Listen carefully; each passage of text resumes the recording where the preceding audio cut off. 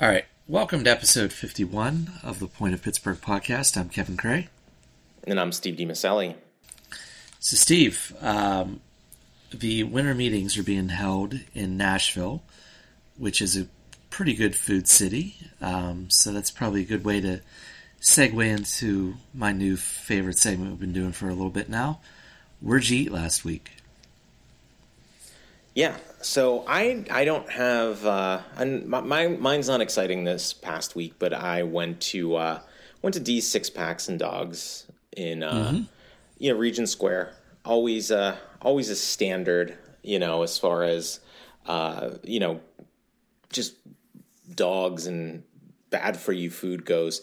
I don't. We went to dinner though. I don't like the dinner vibe. Like I like it better as a lunch joint. Personally, I don't know how you feel about that, but it's just kind of one of those deals where you just I almost prefer to eat there by myself because I usually eat an embarrassing amount of food when I'm there, and it's generally speaking the messiest. So yeah.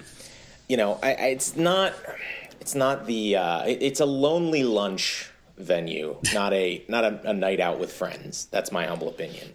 Yeah, you're not going to impress people there. You're not having business dinners at D's. Oh, hell no. I did not eat anywhere very interesting, so I will respectfully pass this week. Just go straight up pass.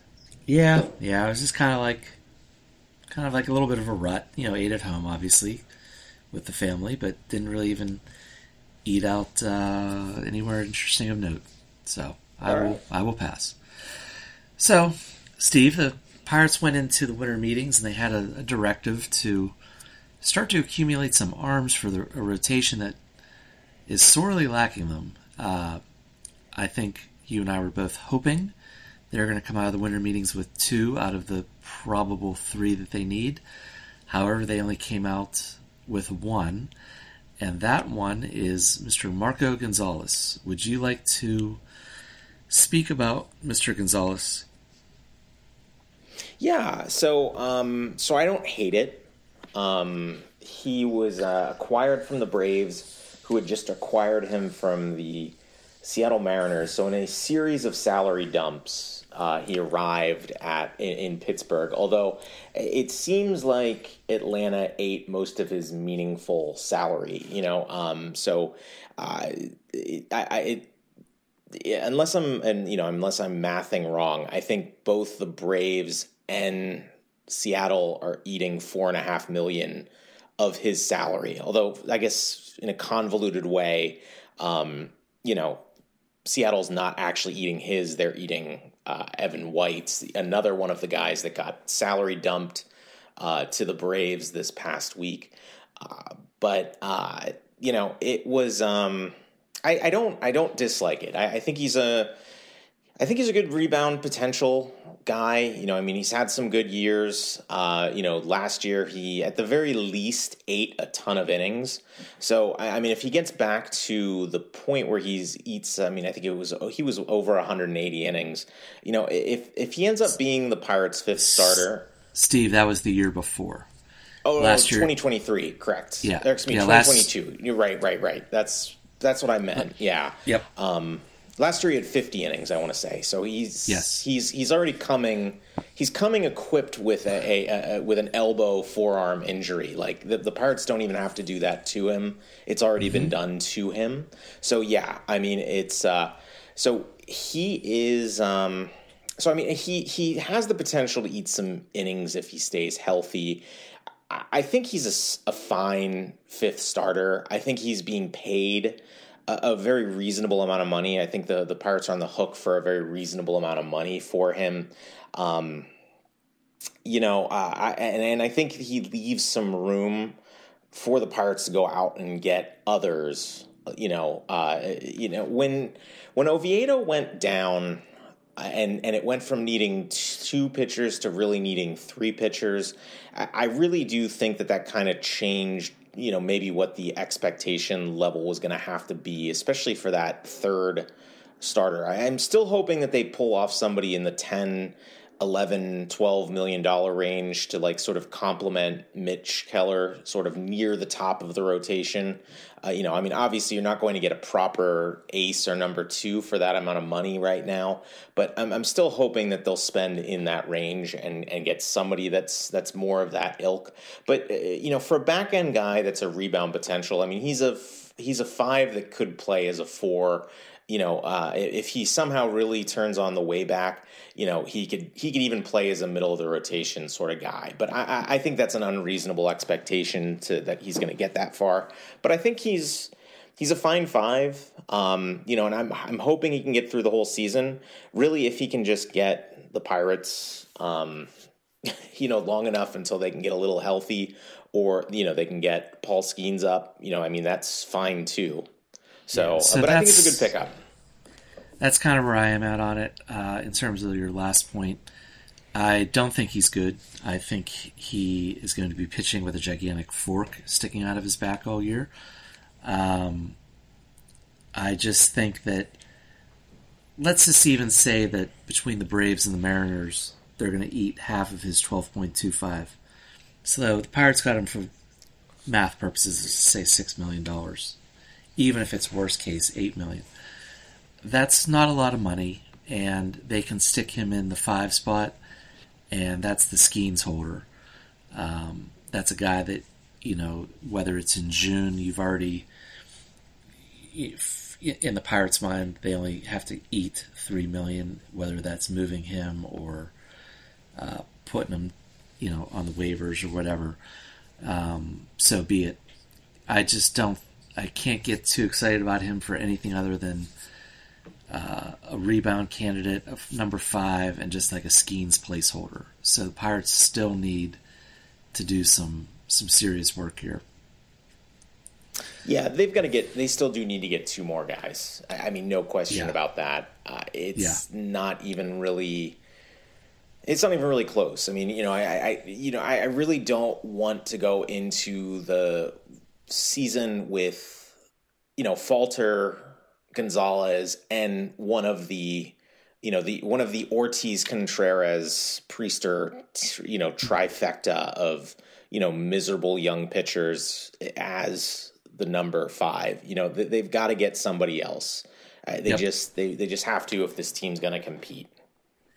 So the Pirates in the lead up to the winter meetings made an addition to the catching ranks by signing Ali Sanchez to a split deal. So there's obviously the major league salary component of it of $700-some thousand, but there's also $125,000 if he's playing in AAA. He has no options, so he would have to go through the waiver wire in order to be put down in the minors, but I gotta think there's not going to be a huge demand for him. But it's also kind of signals that there could be a prelude to another move coming. That move does not appear to be moving on from Henry Davis, because there's all sorts of videos of him on his Instagram already getting reps in as a catcher. So it's quite a logjam back there. I don't know what that means for Jason DeLay. He probably shouldn't be purchasing property in the Pittsburgh area right now, but we'll see where this plays out. But what are your kind of basic thoughts on it? Yeah, I mean, I think we're probably along the same lines. So Sanchez did have a really good year last year. So, I think that he could be, kind of a transitional backup until, or third catcher until Davis really is, solidly ready to catch at the major league level. I've never seen that Davis was that bad of a catcher. Anytime that I've watched him, I mean, he looked fine. Like, I know he, as good of an arm as he has, I know he didn't have the greatest, record against stolen bases, against, base runners, stealing bases against him. But, some of that's just the minor leagues and pitchers not holding runners on as well as, they could, or just not paying as much attention to that. I didn't really see a ton of, I didn't see a ton of like the the receiving wasn't like glaringly bad. I don't know, the game calling, I don't think that was glaringly bad either. I mean, maybe he's not framing pitches as well as he could. The blocking seemed fine. I just didn't. I never saw him behind the plate and thought, my God, this guy's Ryan Doumit. Mm-hmm. There's no way he's worse than Ryan Doumit. Just no way. I've never understood what they did last year. I never understood why, in a non-winning season, that they weren't giving him reps behind the plate. At the tail end of it before he was banged up a little bit, obviously, but it just never made sense to me. I think a better way of putting it is not that he's better than Ryan Doumit as a reason why it's confusing that they sort of moved him off the end of last year. He's clearly a better catcher than he is a right fielder, which was a really, really rough to watch experiment last season. Yeah, but that arm, Oh yeah. The arm did look great from right field. I mean, there's really no denying that. But he, if a ball was hit on the ground to him, in the outfield, I mean, it was like, all bets were off. He looked like Alvarez out there, just letting him go through his legs. But don't you think an off season of that would have been a much easier path than an off season of going back to school as a catcher, so to speak? It's right field is incredibly much easier to learn than catcher. Yeah. I mean, he already has a baseline there at catcher, though. I mean, it's not like he's starting 100% from scratch. I see your point, 100% see your point. And I mean, you're right. If he would have worked on it like a full off season instead of it sort of being like a throw in that he started doing like 2 weeks before his call up, it might look a lot better. And I'm sure eventually it will work out for him and he won't be banned. But I don't really see. Other than the arm, I don't see a huge upside for him in right field. Not to mention the fact that, I mean, his bat's going to play so much better behind the plate. I mean, maybe it gets to a point where, Endy's the primary catcher and he plays enough right field that he's competent that when Endy's behind the plate, he can play in right field to keep his bat in the lineup. And then one day a week he's catching, that'll help his bat play better. And, it'll help fill, multiple positions. I mean, the Pirates will still have to have a good backup right fielder, as well, just to have, for those days where, Davis is either out of the lineup or, catching. But I don't know. I think he's got a longer way to go in right field, in my humble opinion, than he does behind the plate.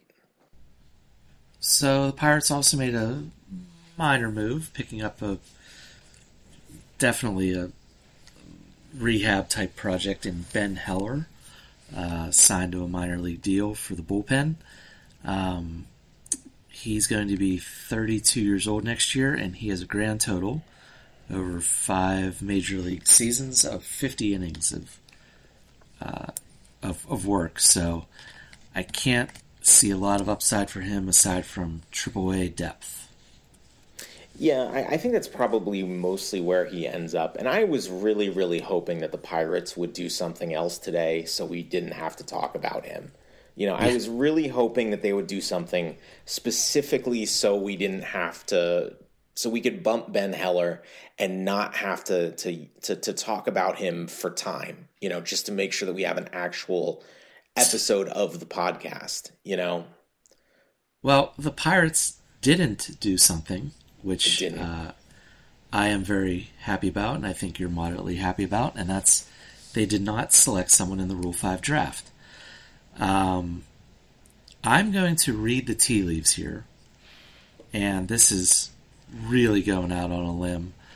I'm going to say that they did that for a purpose that they did not want to have to hide someone on a roster that they are hoping is going to be a competitive roster. Now, that's really stretching it here in December because this roster is far from being competitive, but I took it as a heartening sign that there wasn't anybody that they wanted to burn a roster spot on, so to speak, and have to play games with all year. So I think I'm heartened by that. Yeah, I agree with you 100% on that. That they didn't take like some junk, like, well, not junk, but like A-ball prospect and stash him in the bullpen this year or something like that, and just basically waste a roster spot. I mean, obviously last year it worked out just fine. They got a nice piece that they could actually use right away. That's not the way it normally works out. You and I both know that. I thought that there was a chance, and there were a few players that I feel like were,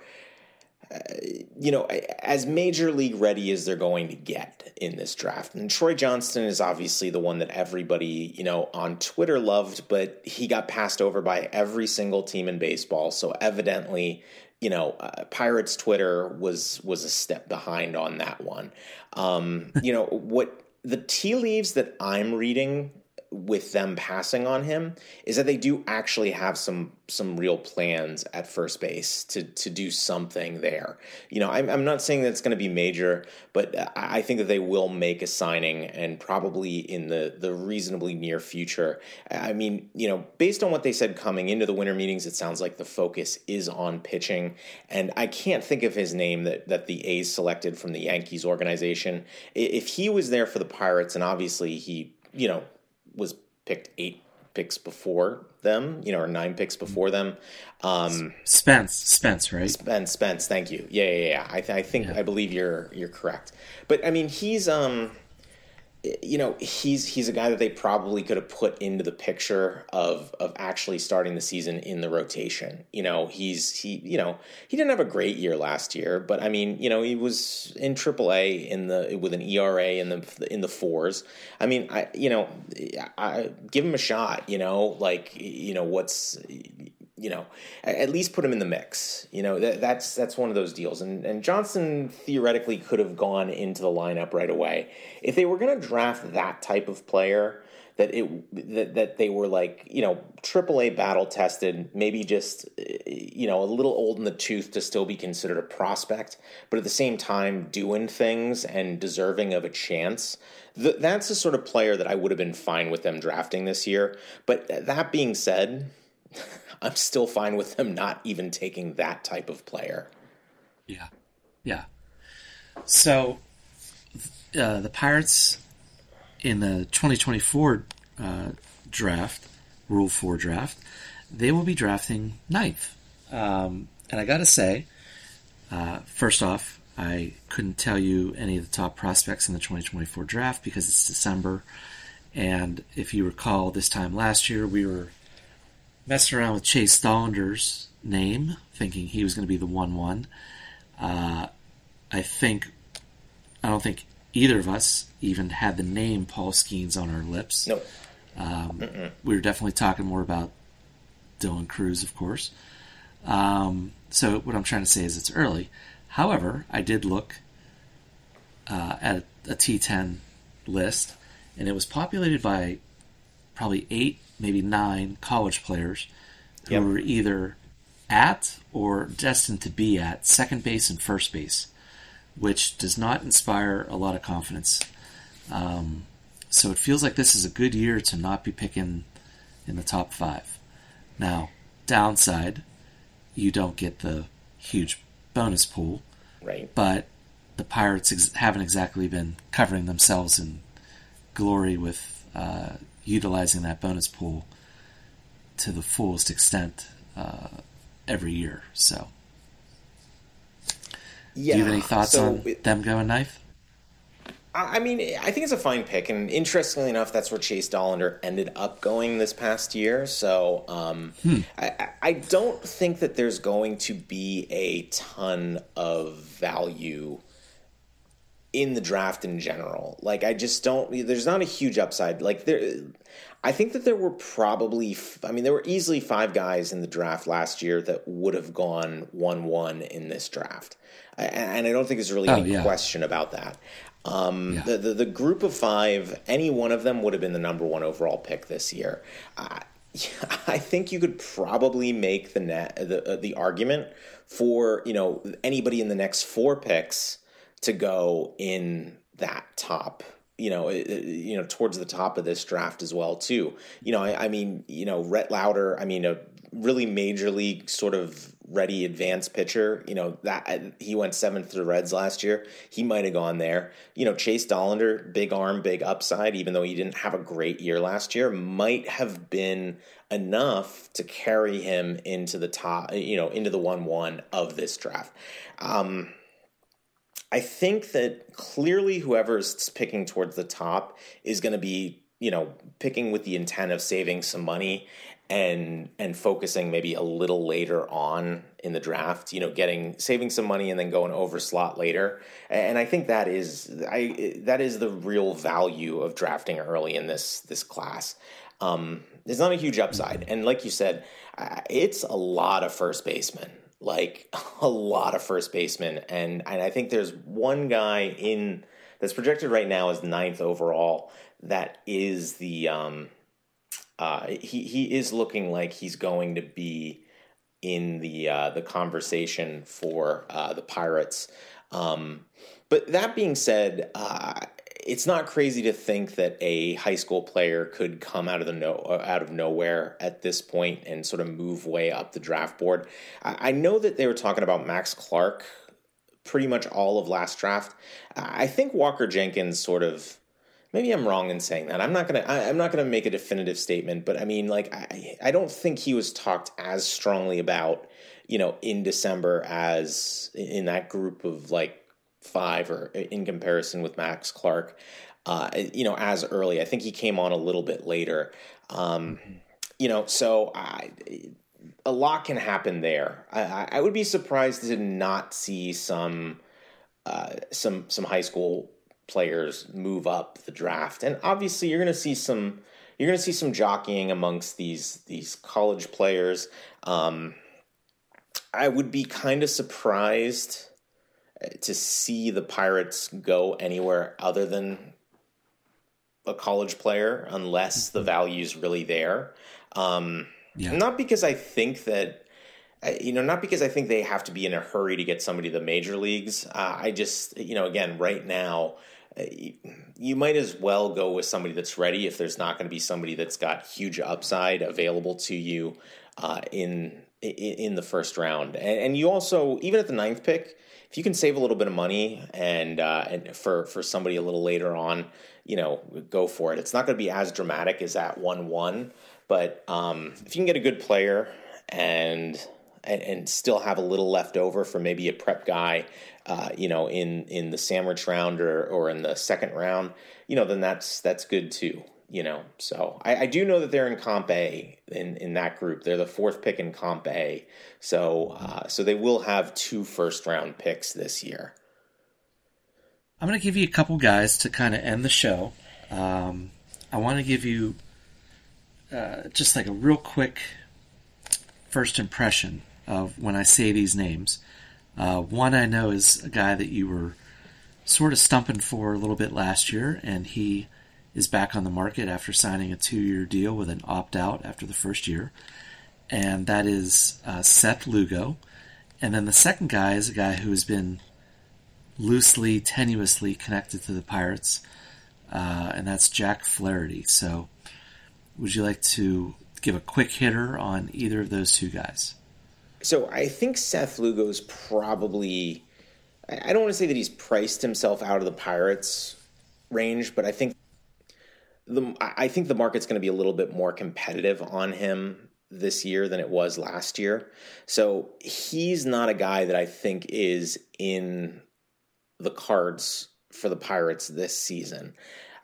That being said, Flaherty he reminds me of maybe a slightly better version of Marco Gonzalez. Like, I think that he's kind of, obviously a right-handed version of him. They're very dissimilar pitchers.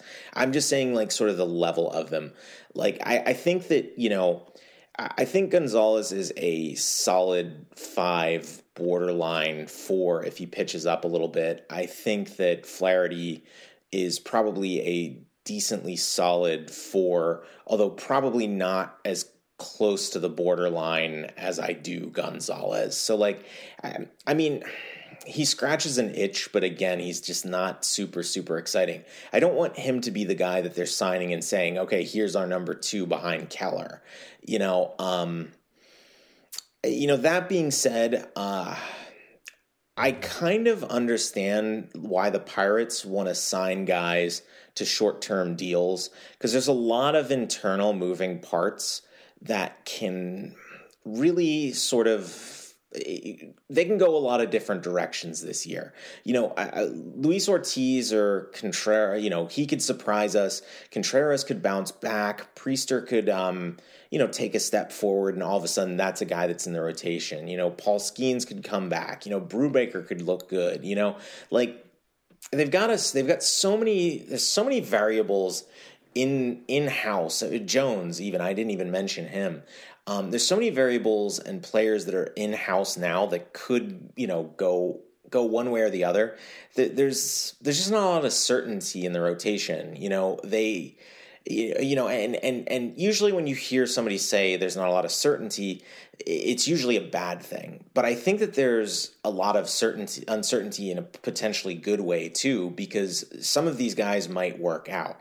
And do you really want to lock up somebody like Flaherty for 2-3 years, if that's what the market's dictating for him, when you might have somebody that's actually better than him, and cheaper than him, that's just waiting in the wings in your farm system that just hasn't quite gotten there yet? So that's my long, short take on Jack Flaherty. So, I like him on the short-term deal like they're trying to get him on. He's not a bad option. Don't want him at the front. But that being said, a lot can happen in this rotation. So what are your thoughts on those guys? Well, it's interesting you said that about Flaherty and Gonzalez, because both of them have been on the downslide, just like many of us, since 2019. A lot of injury-riddled years for Flaherty in there, and sure. It's a shoulder, which is scarier than an elbow. Yes. But his age is appealing, and he did flash front of the rotation potential, pre-2019. He's only going to be 28, I believe, this coming year. So I believe that's correct. This is going to be his 28th season, yes. So that's appealing to me. I would absolutely have no problem giving him a 2-year deal. 3, I would agree with you. I don't necessarily know if I want to lock him in for that. But I would definitely talk to him about a 2. If he wanted a 3, I would do some sort of opt-out for him, something like that, or a creative mutual option type deal. But he's a guy that I'd be willing to take a look at.